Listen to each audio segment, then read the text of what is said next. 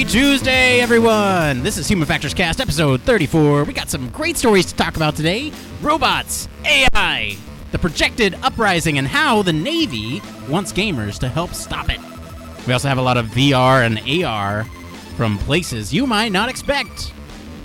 We want you to put on your space boots because Human Factors Cast starts right now.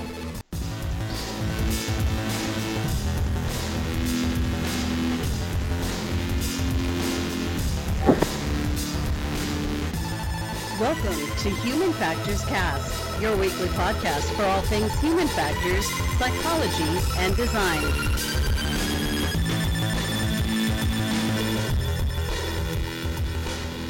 Hello, everybody. Welcome back to another episode of Human Factors Cast. This is going to be an interesting one. I'm your host, Nick Rome, joined today, hopefully, by Blake Arnsdorf. Oh, I'm here for the moment, that's for sure. Okay, so here's the story. Mr. Blake Arnsdorf is over there in ATL, Atlanta, for those of us in the States. And right as we were preparing for tonight's show, guess what happened? Oh, the power exploded. No! Definitely off. So Blake is calling in from his phone right now. Blake, I don't know, can you even read the stories? Oh, I've got the Google Drive app. We can do this. Okay, we can totally do this. Okay, great. I also have Alexa. Say hi. Okay, she doesn't want to. She's shy. But she's also here if we need her. I doubt it. But anyway, it's me and Blake holding down the fort. Blake, this is amazing. This is you can't get better than this. The power of technology. Well, even though silly stuff's happened over here, how are you this week, Nick? Oh, I'm good. I've been playing a lot of that Horizon Zero Dawn game for PlayStation. I just got to say, it's a wonderfully constructed game that makes me want to play. Like, I don't want to podcast right now. I want to go play that. I've heard great things. So you're telling me that the hype stacks up to the game? The hype stacks up, man. It's most games have that kind of scavenge and produce and kill sort of loop mechanic, but they just do it so well in this game. It's just like it always feels satisfying to score a kill on one of these robot dinosaurs or upgrade your stuff. Like, there's always something to do, and it's always rewarding when you get challenges done. I would recommend any of our listeners who are on the fence about that one to pick it up. All right. But since you are on limited battery, let's go ahead and jump right into the show, man. This is the part of the show all about human factors news. Now, this could be anything from AI, like we talked about the last couple weeks, virtual reality, automation, psychology, design, whatever it is, it's fair game, as long as it has to do with the field of human factors. Blake, go ahead and read the first story.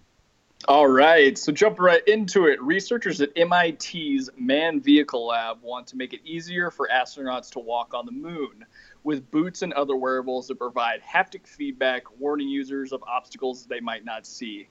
So at first, this may seem a little silly adding sensors to boot, but it's actually a serious consideration, as incidents like tripping or falling use up valuable breathable air when an astronaut expends too much energy. The boots will have a built-in range-finding sensor that uses haptic feedback or vibrations to tell the user how close they are to an unseen moon rock or antenna.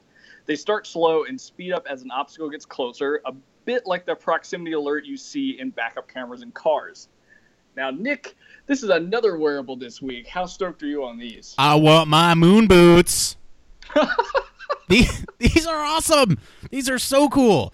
It's like and for reasons that I didn't even think about. Like, this is just amazing to me. I'm always jazzed by, like, the amount of marginal gains that we can sort of engineer around, right? Like, they're talking about tripping or falling in space, wasting oxygen for these astronauts. And they're solving the problem by making it less easier for less easier for them to trip, easier for them to avoid tripping and falling.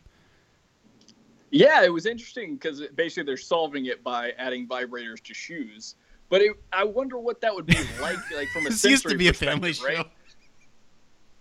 show. This used to be a family show. All right.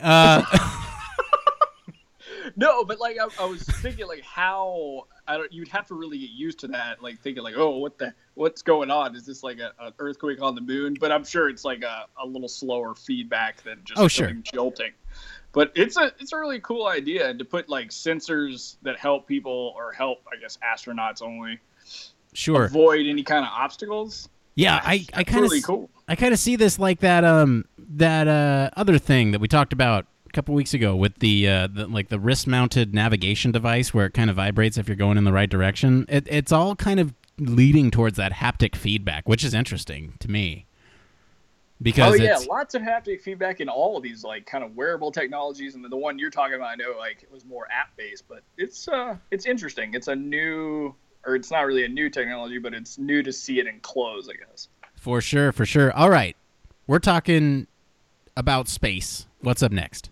All right, so speaking of astronauts and space gear, Buzz Aldrin made an appearance at this year's South by Southwest conference to talk about the future of space travel and VR. Buzz showcased a VR experience called Cycling Pathways to Mars that features a hologram of Buzz describing the solar system as well as his vision for colonizing Mars itself. He envisions having 2 ships constantly cycling between Earth and Mars on 6-month schedules, taking advantage of when the planets line up favorably for moving back and forth between the systems. Smaller launchers would dock to the 2 big cycling ships and head down to Mars's moon and eventually down to the planet's surface. The goal of the VR experience was to provide a way to visualize what would be required to make colonizing Mars a reality.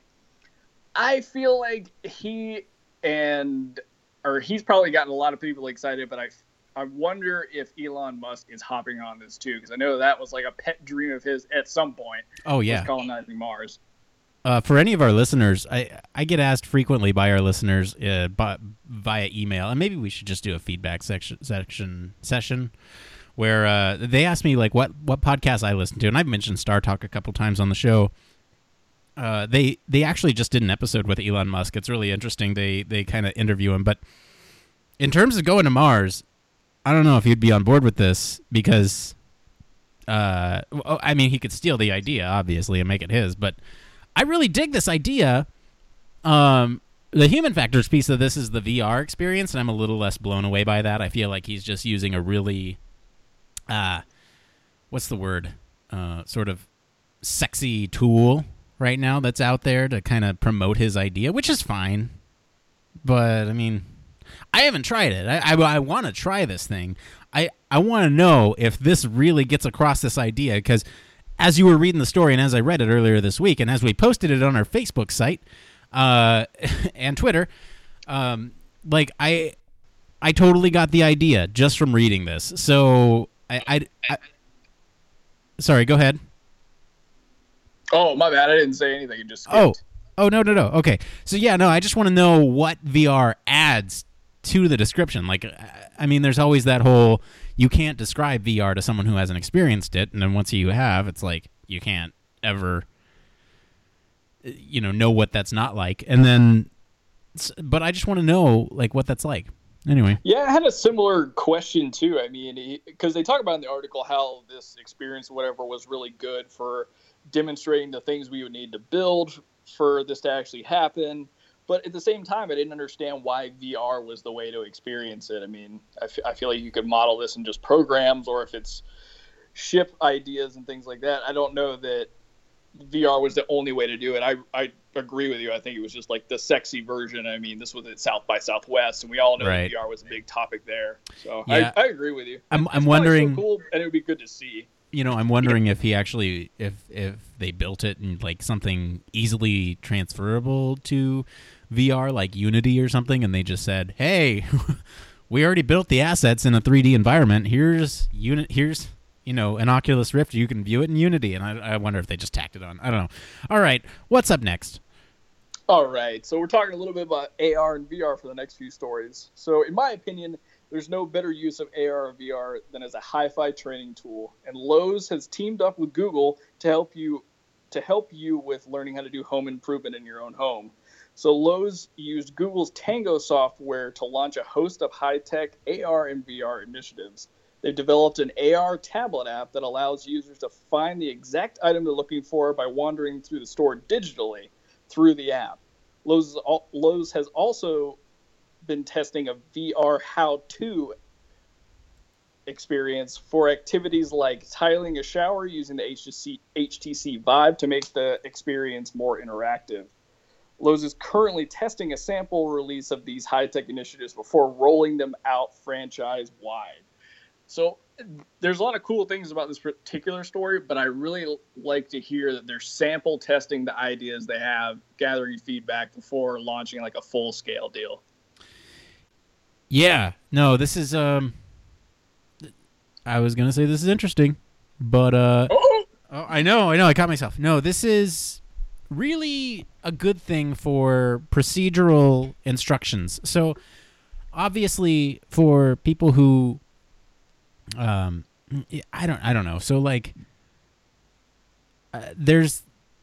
you get more from learning how to do things when you can actually interact with the components, right? So like for me, I used to ride motorcycles, and watching a YouTube video on how to change your battery was really scary because you're taking apart pieces to get to the battery, and you're like, oh, crap, well, I don't know how to put them back the right way. And so, but if you could learn in an environment where you could still interact with the pieces, but there's no chance of you screwing it up, like, that's awesome. And so the fact that Lowe's is taking VR and AR to basically show you how to do these things overlaid in your actual environment, there's less risk because, you know, it can analyze that environment that you're in and be like, you put it here, and, you know, you can't screw it up if it says where to put it. Exactly, and I feel like it'd be really cool to learn to have some of this home improvement stuff on your own. Like, I don't know, maybe with your spouse or whatever, doing these, like going in store or eventually maybe even in home and just walking through how to, I don't know, put tile in your shower if you want to replace it, or figuring out how to build a whole nother sink or anything like that. So it's an awesome idea. I'm glad that they're implementing it. Right. In two very different ways. Yeah, well, and then Pottery Barn is doing something similar too. We posted them as two separate links, but I mean this story kind of applies to that too. They're doing this thing where you can basically go in and place sort of what an item would look like in your home before you actually go and buy it. So these companies are really hopping on the VR AR train. I don't want to attribute it to Pokemon Go, but I mean, just the technology's getting there, and it's getting more widespread than ever, and so it's making it a lot easier for people to jump in and do this. Oh yeah, and it seems like Google's Tango software is really making it simple. Although I did see a drawback across both the Lowe's article and the Pottery Barn article that it's like, for as far as AR is going with Tango, it's limited to only two types of tablets. So there's kind of a limiting factor. But I mean, these are big stores; they're probably going to deploy only the stuff it works on anyway. Right. All right. Let's move on. What's up next? All right, since we already kind of talked about the Pottery Barn app and related it, I'm just going to kind of keep moving. So I have a question for Alexa. Hang on, let me get it ready. Go right ahead. Okay, go ahead. All right, Alexa, how would you like it if you had a face? I don't have an opinion on that. Well, that's just too bad. But anyway, so a group called Project Yorick may be able to make your dreams come true if you actually had an opinion and wanted a face, albeit they do it in a pretty unnerving way. So Project Yorick has developed an Alexa hack that allows for chattering teeth, googly eyes, a chattering teeth, googly-eyed skull to be attached to Alexa and answer all of your questions. All you need is the group's 3-axis skull kit and a Raspberry Pi to have your very own Crypt Keeper with Alexa's voice. So, Nick, I'm sure you tweeted this out earlier in the week, but this is the scariest looking thing that there is. Oh, this is amazing. I want one of these. I want one of these because it I would love for her to just talk to me with that stupid skull just chattering. Anyway, this is not really a story. This is just an excuse to talk about it because it was awesome. Yeah, it's such a goofy thing, and it seems like they had to put in some serious work to make it happen, which is the best part. You know what, though? Let's bring this back to human factors for a sec. So we're talking about Alexa having a face. Sorry, I can't find the answer to the question. Yeah, so we're talking about her having a face, but there's a reason behind that, because just talking to a disembodied voice it's not something that we're used to. I mean, unless you talk to God, in which case, good for you, but that's not typically found, right? In nature, you're not talking to disembodied voices. So, by attaching this skull to Alexa, you're effectively giving her a robotic face to interact with. Well, this is a super interesting point, Nick, and it ties into the very next story. But I'm starting to wonder, based on like the voice they chose for Alexa by default, it's human and it's feminine, something you can attribute a human quality to. So right. I'm wondering if that's why companies pick to like give their AI voices human sounding voices, either male or female, in place of not having a face. Yeah, we did a whole. You're right. I think I'd be more comfortable if like with a robot or whatever that had something that I could look at and be like, oh, that's kind of like me. No, you're right. You're right. And we did a whole episode in our very infancy phases of Human Factors Cast on how computers are social actors, and I'd like to revisit that topic because if you go back and listen to our early episodes, it was kind of rough. I think we kind of really found our groove now, but yeah. So there's a whole field out there about why humans interact better with robots and computers that socialize in the same way that humans do. But speaking of that, why don't we move on to the next story, because I feel like it's a really good segue. For sure, yeah, okay. So Intel announced that it will be releasing a new smartwatch, the Connected Modular 45, later this year. The watch was praised for its aesthetic features, but Intel also announced that the watch will include a genderless AI assistant. The AI assistant will have contextual responses like Siri and Google AI, and will be able to extrapolate and understand data provided by the smartwatch. Intel's choice to create a genderless AI makes sense, as Google and Apple and also Amazon have received criticism over the default feminine AI. The question then becomes, what will the genderless AI sound like? I have no idea. I don't either. They made some cool assumptions in the article. They were like maybe it'll sound like Wall-E, or they had a few other ones like that. But I didn't even think of that. I was just like, oh, it'll just sound like a robot. What's a robot sound like? Yeah. So, well, for me, like I can relate this to, I don't know. It's hard with human vernacular because there's this big. Okay, we all know I'm a Star Wars nerd here, but before The Force Awakens dropped, everyone was questioning whether or not BB-8 was male or female. And, if you heard BB-8's noises that it makes, you can't really discern that from the noises. I mean, the actors that provided the sound effects were male, but it was intentionally ambiguous. I mean, they later identified BB-8 as a male droid. You're assigning sex to a robot, or gender rather, sorry. But I mean, yeah, I have no idea what a genderless robot would sound like. Yeah, and I like it mentions in the article like there was criticism on like Google and Apple and Amazon's behalf for choosing like a feminine default. Well, okay, hang on. There's actually some backed research on that, and I mean, agree or disagree with it all you like, but the reason they pick a female voice is because it's God, I hate the results of this study, but it's seen as a more passive entity, and so like it's just so sexist.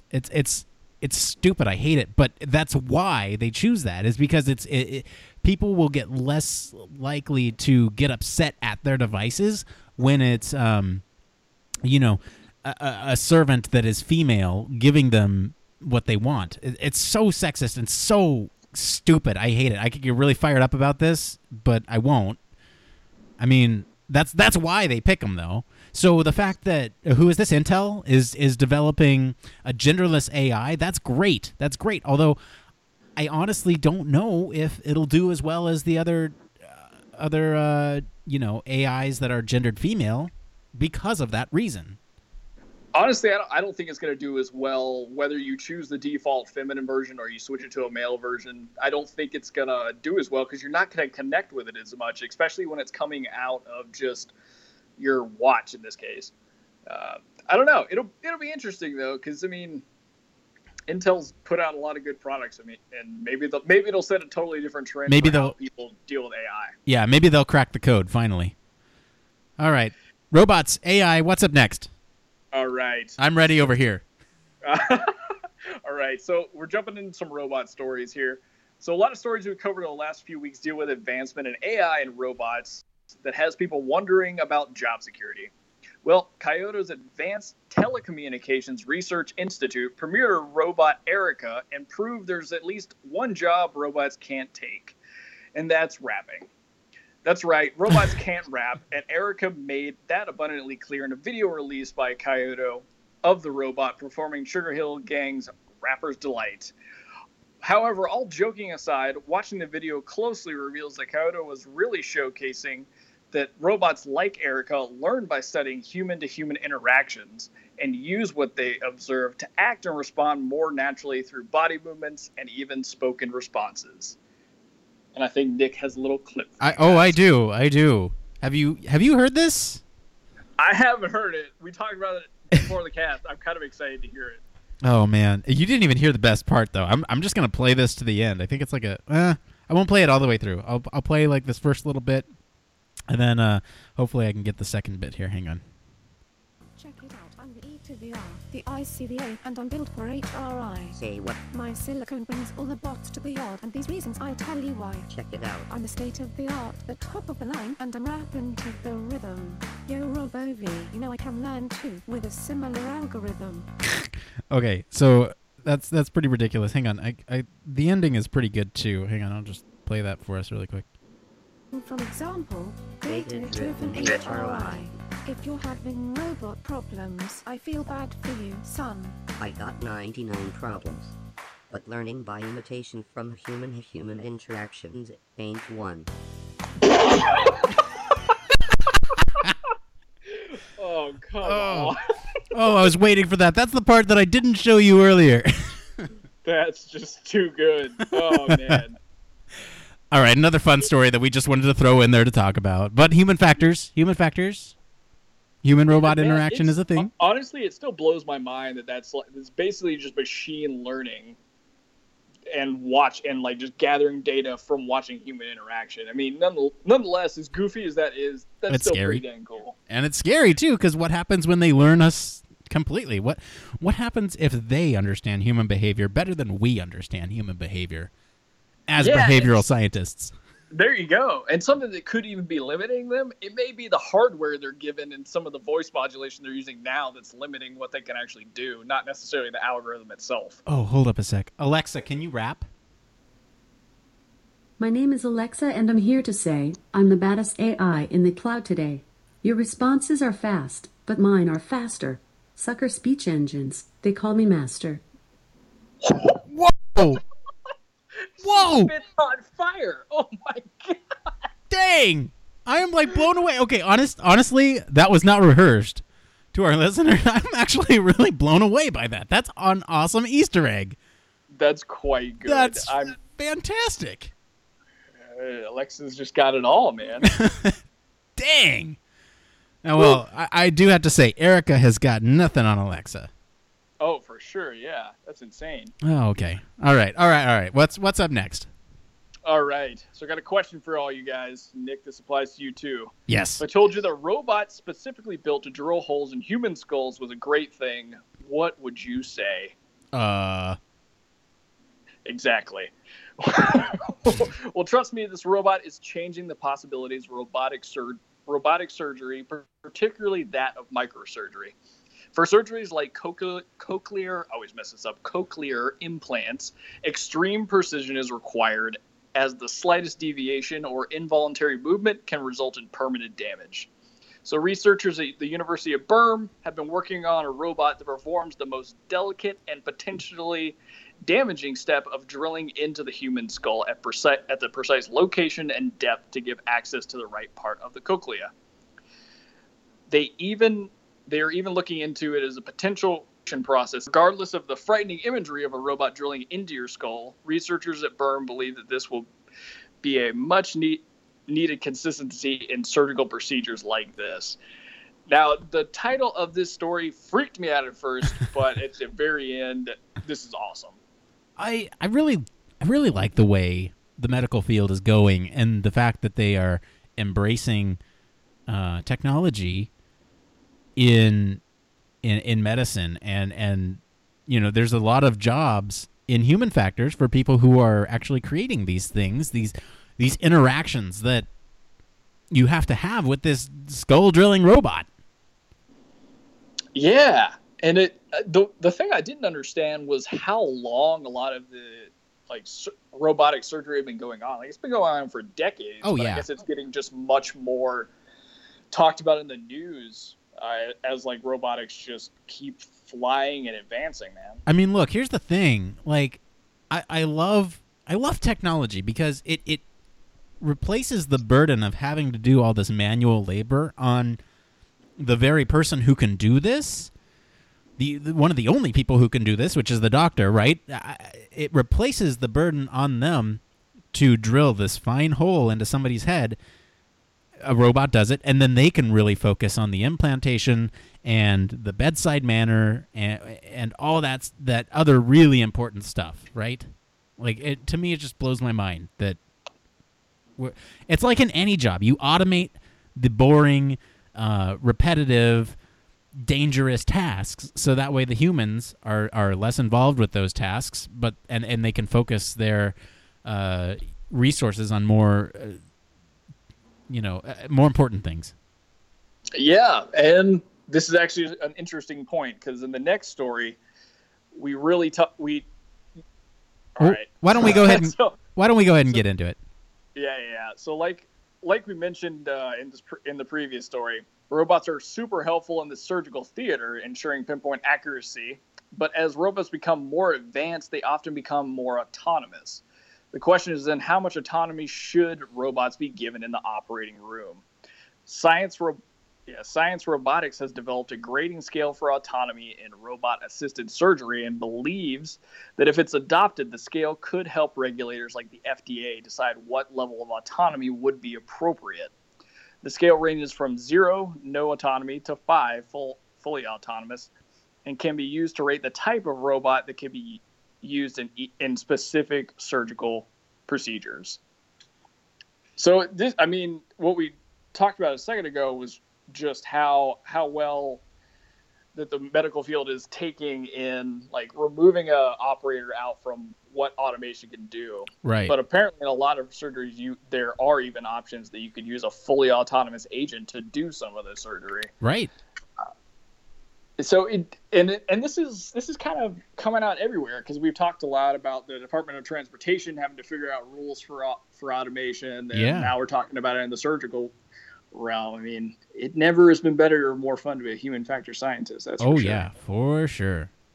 Yeah, no, this is cool. They put in this little graphic here that kind of shows you, it's like humans on one side and a robot on the other doing surgery. But I mean, this reminds me of the levels of automation, and they probably just modified it for surgical use. I had to remind myself. But I mean, yeah, no, this like completely ties into what we were just saying, where those dangerous jobs for people to perform, or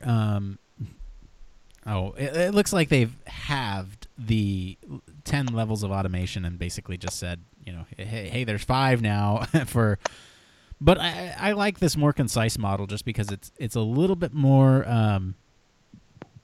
especially for surgery, like level 3 here, conditional autonomy. Operator selects and approves a surgical plan, and the robot performs the procedure automatically, but with close surgical oversight by the human. So, I mean, they define it in the sense of medical, which is cool. I like this. Yeah, I do too. I mean, and I like that it's forward thinking, like go ahead and look in the future, realize that the FDA and other organizations are going to have to make these calls. So starting to think about it now is probably the wisest choice. Right, for sure. All right, Blake, how's your battery doing? We're good. We're at 10%. Okay. All right. So if Human Factors Cast abruptly ends, you know why. Okay, what's up next? Let's get through as many stories as we can. All right, yeah. So diving deeper into the advances of robotics in the medical field, DARPA has devised the automatic magnometer for biological imaging in Earth's native terrain, or magnetometer. Magnetometer, there it is. Yeah. This is hard to see on a phone for sure. But anyway, for short, they call it Ambient, and plans to incorporate the technology. And DARPA plans to incorporate the technology into prosthetic limbs. Ambient basically isolates and shields the Earth's strong magnetic frequencies from a piece of equipment so that the minuscule ones produced by the human body can do things like control artificial limbs. With the weak magnetic waves that are produced by thoughts, this is too crazy. DARPA states that potentially on the horizon, for example, are sensor systems for detecting spinal signals, diagnosing concussions, and brain-machine interfaces using the Ambient technology. Now, I would love to dive a little deeper, like go to DARPA's website and look for this specific project. Right. Because, like, maybe I'm wrong, and if you know, Nick, correct me, but I feel like a lot of times some of their stuff is more stays in the thought experiment stage, and I want to know how far this is going to go, because this like some of the imagery they use, I don't know if it's specific to this project, but this looks like the next thing to really help people actually be able to use their prosthetic limbs like hands. Right. Yeah, no, the I think that DARPA overall is just more thought experiment-y, but they also have some very applied things, like that hover bike came out of DARPA. Yeah, very true. So, and that death dog robot thing, that came out of DARPA. I believe this is one of the more developed ideas. They're just using brainwaves essentially to control this prosthetic device on your arm, right? That's what I'm understanding. Yeah. I mean, the bigger part of the technology, it seems like, is dulling down the Earth's magnetic pull, and then which allows the brain frequencies to slip through and actually give you control of the limb. Yeah, that sounds very I don't know, science fiction-y. It does. It sounds a lot like cybernetics and becoming a cyborg, because I can't imagine, like, let's say you didn't have from forearm down, like what connections are being made that send, I guess, nerve impulses, but that's not what they're describing. They're describing just the magnetic frequencies that your brain transmits. Yeah. Well, I mean, they also talked a little bit about HBIs. They also talked a little bit about HBIs too. Yeah. In the future, it's like a combination of all of it. Yeah. No. Definitely some cool advances in the medical field for sure. There's a lot of medical stuff this week. All right, let's switch it up a little bit. What's up next? All right. So as we talked about on the show, cybersecurity is a big problem as more and more of our data is collected and stored. Oh, hey, Blake. I'm losing you a little bit, buddy. Oh, no. I know. Shoot. Well, I got 9%. Keep reading, or you can take over.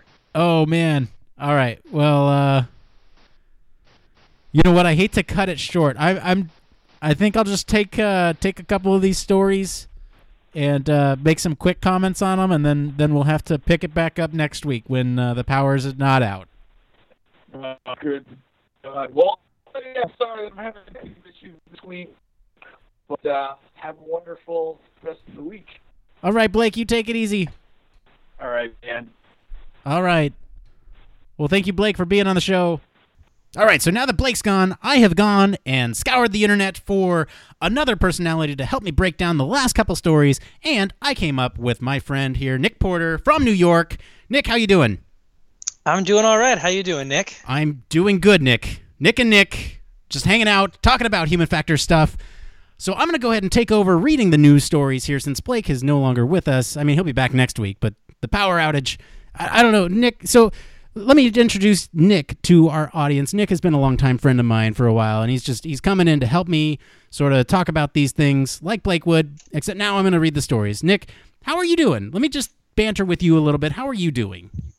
I'm doing all right, trying to stay warm over here in Buffalo, New York. We've had some pretty intense snowstorms last week. We actually had driving bans, and I couldn't go into work with a few other friends. It was so bad. But other than that, doing all right. Just going through the motions, trying to stay warm. Good. Well, I'm glad that your power is not out. And it was. It was. All right. Well, yeah, no, I saw the pictures. That was crazy over there, man. We're talking about we had like 20.5 inches in like 48 hours. Great. That's well, I mean, you got a lot of gaming in while you were locked in. Yeah, I sure did. All right. Okay, so I'm going to go ahead and move on to these news stories. Nick, just provide your commentary on it. You know, we talk about this stuff all the time, and it's just going to be for our listeners. Yeah. So, okay. So up first, Netflix is switching its rating scale from the 5-star rating system for a more binary thumbs up and thumbs down scale. The entertainment giant has been testing this switch across user base throughout 2016, and from the sample, they saw a 200% increase in ratings across viewers. Netflix made the switch in hopes that more viewers will rate shows more frequently to improve their percent match feature, ensuring that it's recommending shows that match your tastes accurately. You'll see this change roll out sometime over the globe in the next coming months. Nick, we talked about this briefly before you came on. It sounds like you have strong opinions on it. I'm wondering what you're thinking about this thing. Well, I mean, I do understand their need to get more participation using such a simpler system. I mean, see as how it works so successfully with like Pandora and now Spotify implementing it with their radio a lot more. But I do feel like when it comes to something a little bit more elaborate as like a TV show or a movie, something you could be dedicated in and that takes a significant amount of time to enjoy, that a 5-star rating system, even in my personal experience, seems much more accurate for something that I want to watch. So accuracy and participation is interesting, and it has a really interesting sort of relationship here, right? Because they're looking for user engagement, and for me personally, when I watch a Netflix show, I'm like, I don't want to think about. Part of it is the resolution, right? So I can't give it 2.5 stars. I was neutral on it, right? They give you 3, so you can't rate half stars. That's first off. Second off, it just turns me off because it requires me to think. If you introduce a binary system for users to respond to, it's either yes, I liked that, no, I didn't, and if you didn't have an opinion on it, you just leave it blank. So it's almost think about it like 2 stars will be thumbs down, 2 stars and below rather, 3 stars will be neutral, so no thumbs up, no thumbs down, and 4 or 5 stars will be thumbs up. So it's a lot easier from a user perspective to make that gut check and be like, Prometheus, no, didn't like it. Star Wars, yeah, liked it. And it's just like one of these things where you can go through, and then the algorithm will also be refined because then you're. I mean, it's a little less data for that algorithm, but if you have more sample size, you're going to get more information. Yeah, and I too totally agree with that mindset too in terms of not having to think about it and making it a little bit more of a casual and leisurely process to kind of recommend or shoo away. I would be, not opposed to the thumbs up, thumbs down system. Maybe if there was also a middle option as well, like maybe if it was just a general, would you recommend this thumbs up, thumbs down, or maybe something like that, I mean, again, still can kind of give you a little bit more of an idea without having to think so much about it, but still giving more of an options versus just a yes or no. All right. So you're thinking like middle of the road. Like, I don't want to say that I had no opinion on it. I just want to say that I felt neutral about it, right? There's a difference between omission and sort of acknowledgement of it was a neutral feeling for me. Yeah. Like it wasn't great. I wouldn't necessarily seek out to watch it again, but if it was on, I wouldn't turn it off. Well, it'll definitely be something interesting to check out over the next couple months. All right, I'm going to move on to the next story here. Amazon, they have given us the ability to shop online at a mass scale. They produced a wonderful AI that's sitting right here with us. Alexa, say hi. Hi there. Yep. And then, let's see, where was I? Oh, yeah. Now, they're going to help you be fashionable. So Amazon has added an outfit compare feature for Prime members on its shopping app. So basically, what this does is it prompts users to share 2 photos of themselves wearing 2 separate different outfits that they're deciding between, right? So basically, you send your pictures of you dressing up into Amazon, and then you'll get a response from an Amazon stylist who will tell you which outfit looks better. And this information is based on what looks best on you, how that clothing is styled, how those clothes fit on you, and what's in trend. So Amazon will more repeatedly use these photos to make some suggestions for shopping ads. So on one hand, you get shopping advice, but on the other hand, they get data on what looks good on you and can tailor that to your personalized shopping experience. Nick, do you have any thoughts on this? I do. I feel like there's 100 different factors included in something like that. I mean, first of all, the sheer number of people that would have to be available to answer a question like that, maybe possibly the amount of knowledge and research they would have to have. Also, maybe taking in consideration the person's body type and, maybe a bunch of other things. But the more human-to-human touch, I do think might be much more attractive to a lot of people that are indecisive about what they wear. Right. So I think the big thing with this is that initially, I think they're doing Amazon stylists, right, who will sit behind the scenes and kind of analyze these things, and then they'll take that data, pump it into an artificial intelligence system that will then make those decisions based on what the humans have determined is a good way to dress. So eventually, you'll lose that human interaction because you'll get people who are you'll just get the AI's decision. Yeah, I do think that the subjective nature of something like that being replaced with an AI is kind of a scary thought. Like that kind of can tie into kind of like replacing human touch. I just feel like, how do you think I look? And then having a computer saying, oh, you look great, or something like that just kind of seems eerie. Yeah. So, that kind of all leads up to the singularity, right? I mean, we're talking about this robot uprising. We always talk about it on the show, and we talked about it a lot with Alexa a couple weeks ago. But that's a great segue into our next story. Are you a gamer, Nick? Oh yeah, always. Oh yeah, you're a gamer. We game together all the time. Well, the Office of Naval Research needs your assistance in stopping the AI uprising. They're launching a week-long MMO, so that's for non-gamers, massively multiplayer online. They're calling it a war game, leveraging the internet, aka MMOWGLI. Sounds like a radio station. You're listening to... Hang on, I gotta get the special effects here. You're listening to MMOWGLI in the morning with Nick and Nick. Oh, I totally messed that up. Oh, well. That's okay. Whoa, I still got the echo going on. All right. Anyway, the idea behind this is that they're crowdsourcing ideas from gamers on how to deal with the inevitable onset of the singularity. Gamers will be able to post ideas and interact with each other to devise solutions to the futuristic problem. Ideas that manage to reach critical mass in the game, so these ideas that basically gain a lot of steam, may be adopted and put into action. So this is really cool. They're crowdsourcing how to deal with the singularity effectively. Yeah, I think that is that's really interesting. That's like really putting it into the minds of people that they know think about things like this all the time, like the gamers. Like there's this. So like the government. Go ahead. No. Go ahead.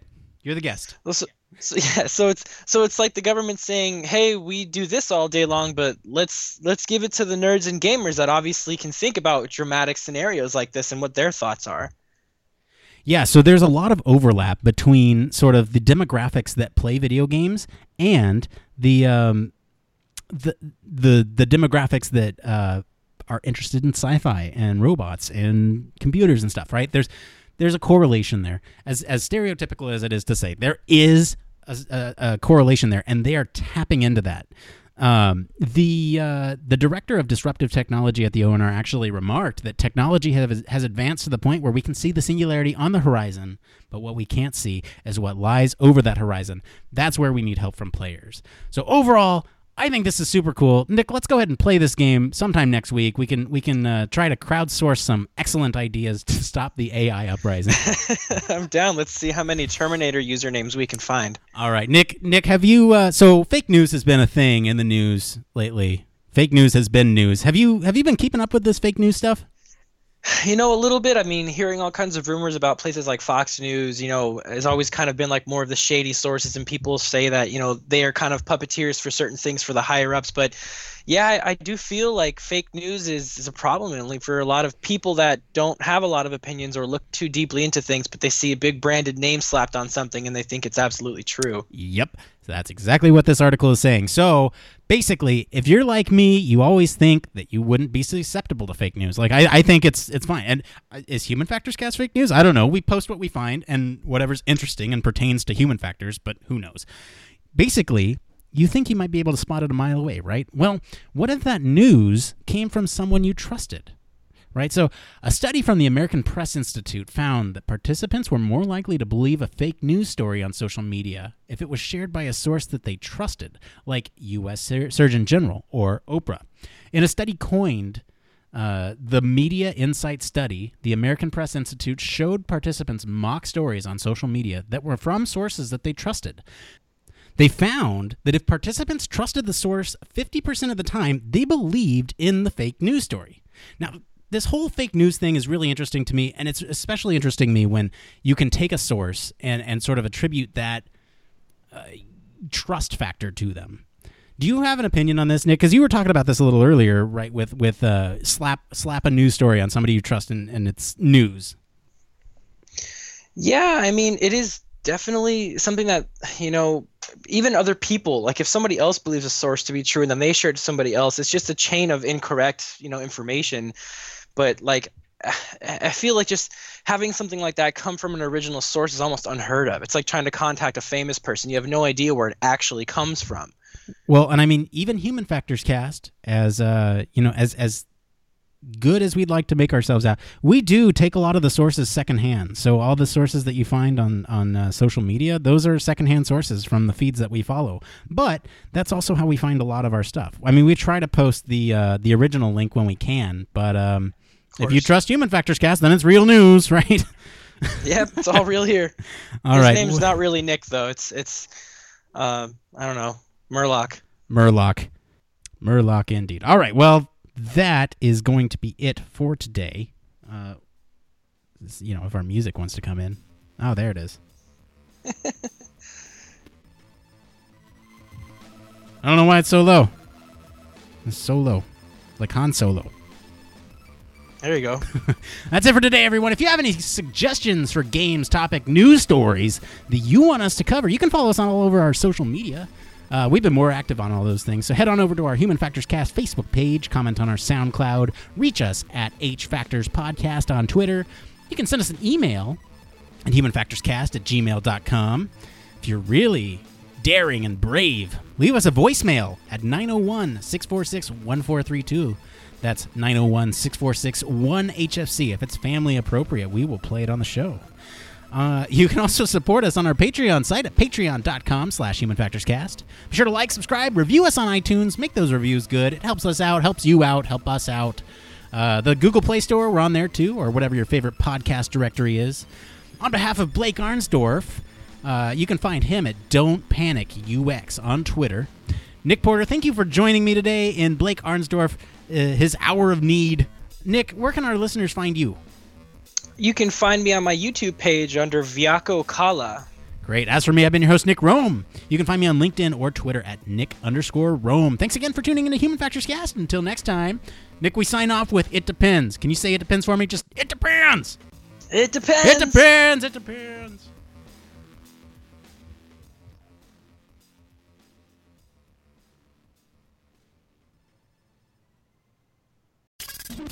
Spacecraft, railway locomotives, nuclear submarines, healthcare, jet aircraft, these are all examples of highly technical systems and organisations, and all have one particular thing in common. They all involve humans. Humans who want to do amazing things and are using technology to achieve them. They all have something else in common. They have amazing people ensuring that the users who are involved can do what they need to do, are safe when they do so, and have the optimum user experience. These people are human factors practitioners, and on 1202, the Human Factors podcast, they talk to me, Barry Kirby, about what they do, sharing their career paths, highlighting their ideas and best practices, and fundamentally raising awareness of our discipline. Find us on 1202podcast.com, on social media, and on your favourite podcast directory, because it's more than just common sense.